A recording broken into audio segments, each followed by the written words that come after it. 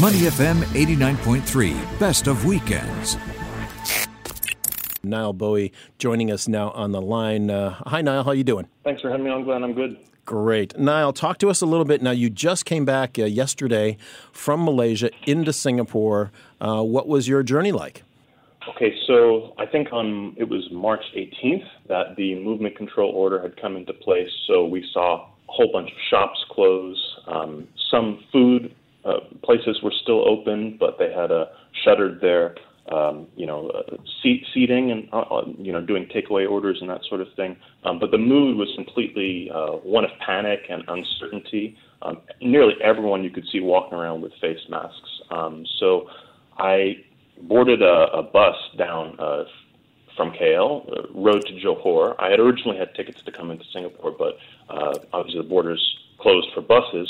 So I took the KTM through, which is the only way for individual travelers to cross into Singapore right now. And it was pretty unnerving. I'd say that the mood over there north of the Causeway is very different from here, because as far as I know, schools are still open here. I mean, I saw people coming and going without masks here in Singapore, and you have restaurants and things like that open. I'm doing a self-quarantine right now at home, and I'll be here for a little while, so I don't quite know the situation on the ground here yet. I've just come straight home. But obviously, mood is very different north of the border. And, there's about 60% compliance with that movement control order. That at least that's what the police had said on the first day.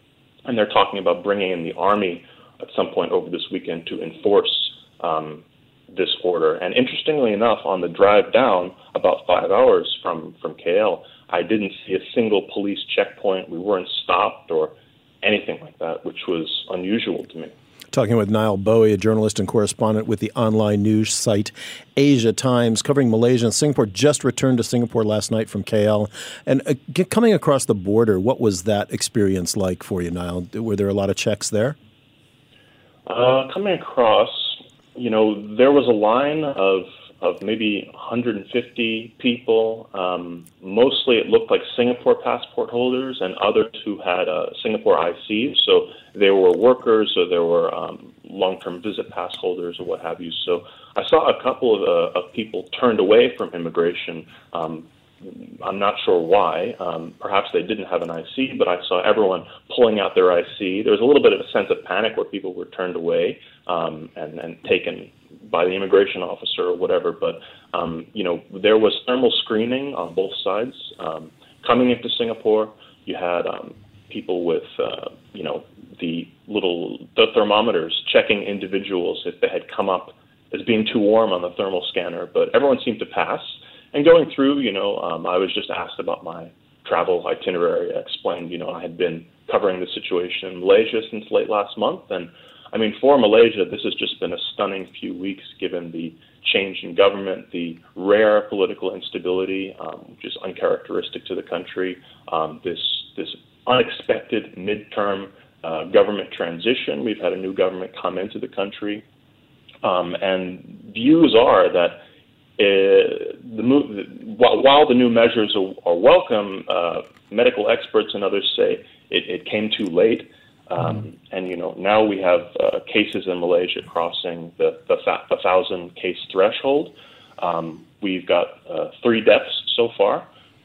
15 frontline healthcare workers have been affected. And some of the medical experts and doctors I've interviewed in Malaysia believe that it's likely to get worse before it gets better, mainly because we don't know the true extent of community spread.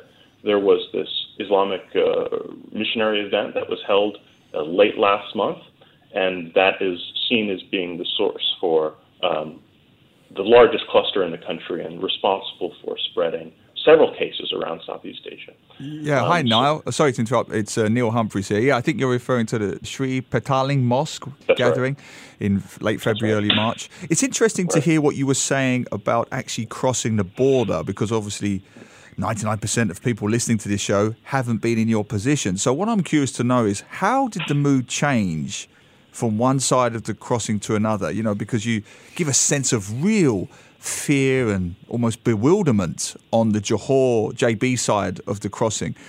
Was there a change in mood? I mean, what was the general mood and tone amongst passengers and staff at the JB side and the Woodland side?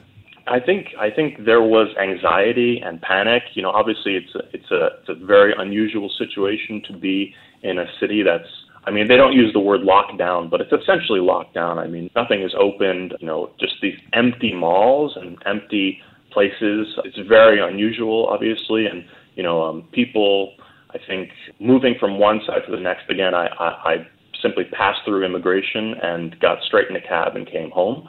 But, you know, I saw students, you know, leaving school. I saw people waiting at bus stops, you know, driving into Singapore, I mean, and, you know, fast food restaurants and all that open and, you know, people going to and fro. And it just, to me, it was kind of jarring because, you know, the situation just over there is clearly the gravity of it kind of dawns on you when you're in a city that's closed, a country that's closed, you know. So the communication strategy of the Malaysian government, for example, left me with a lot of questions. I wasn't sure what the situation was at the border. Would I be able to get across or not? You know, up until the bus company had called me and alerted me about, you know, that this option was available. I had originally had tickets to drive directly into Singapore, but those were replaced with a bus ticket straight to Johor. So at present, there are only about 5 KTM trains that are going into Singapore for individual passengers per day,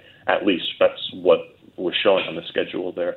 And those so, you go through. And those are only going from JB. They're not going from KL. Is that correct?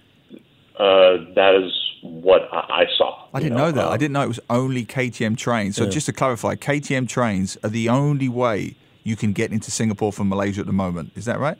If you're an individual passenger, I believe so. That was the only way that I was over there at JB Central yesterday. That was the only way that we could get across. And it's one of those older trains, and you sit in it, and it's less than 5 minutes passage. They're all older on the KTM. Sure. We've been on those trains, yeah. Niall, your last story, which was on Wednesday, entitled From Putsch to Pandemic in Quarantine Malaysia, which I thought was a great title. But what do you know now, aside from the numbers changing, what do you know now that you didn't know just a few days ago as a journalist, and the conditions and the situation in Malaysia?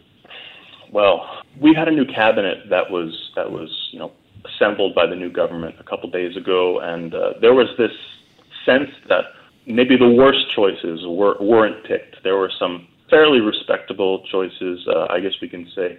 You know, the religious affairs minister and the you know, finance minister, what have you.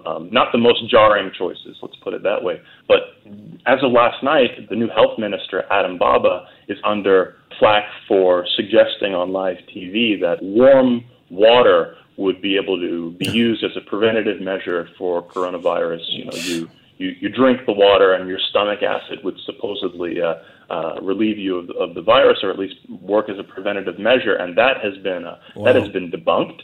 So the fact that you have the new health minister, by the way, the country was without a health minister while COVID-19 cases were spiraling globally, and now that this is the message from the administration, that to me is really off-putting, and obviously a lot of Malaysians are looking at that now and scratching their heads. And you know, the current health minister, his predecessor was Dr. Zul, was seen as doing an excellent job and communicating very well. So no doubt Malaysians and people observing the situation will take a big contrast, you know, from the way the previous government handled it to now.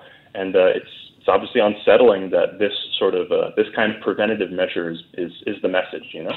Well, unsettling is one thing, but do you think there'll be a growing sense of almost anger because, you know, most Malaysians have access to the internet. We've been dealing with COVID-19 for 2.5 months now. Everybody knows, everybody from primary school kids upwards, what the genuine preventative measures are, what the actual health checklist is. So when you've got people saying things like just you know, daft things, let's be honest, about warm water, is there not a sense of anger building amongst the people of Malaysia? A sense of, do the guys know what they're doing?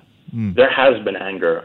You know, this is a government that doesn't have an electoral mandate. It came to power in a way that toppled a democratically elected government. So for a lot of people that voted that previous government in, they feel like their votes have been wasted. So you have anger from the inception of this government alone. So the fact that it is arguably bungling a health crisis, I mean, obviously the measures that it's putting in place now, it is treating the situation seriously, and those measures are welcome.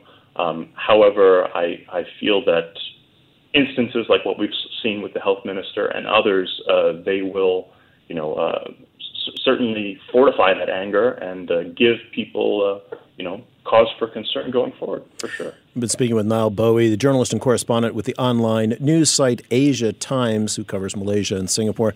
Niall, thanks for your time this morning, and thanks for doing the self-quarantine as well.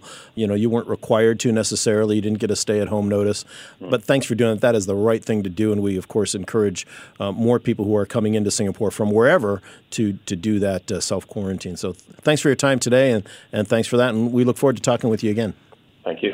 To listen to more great interviews, download our podcasts at moneyfm893.sg or download the SBH radio app available on Google Play or the App Store.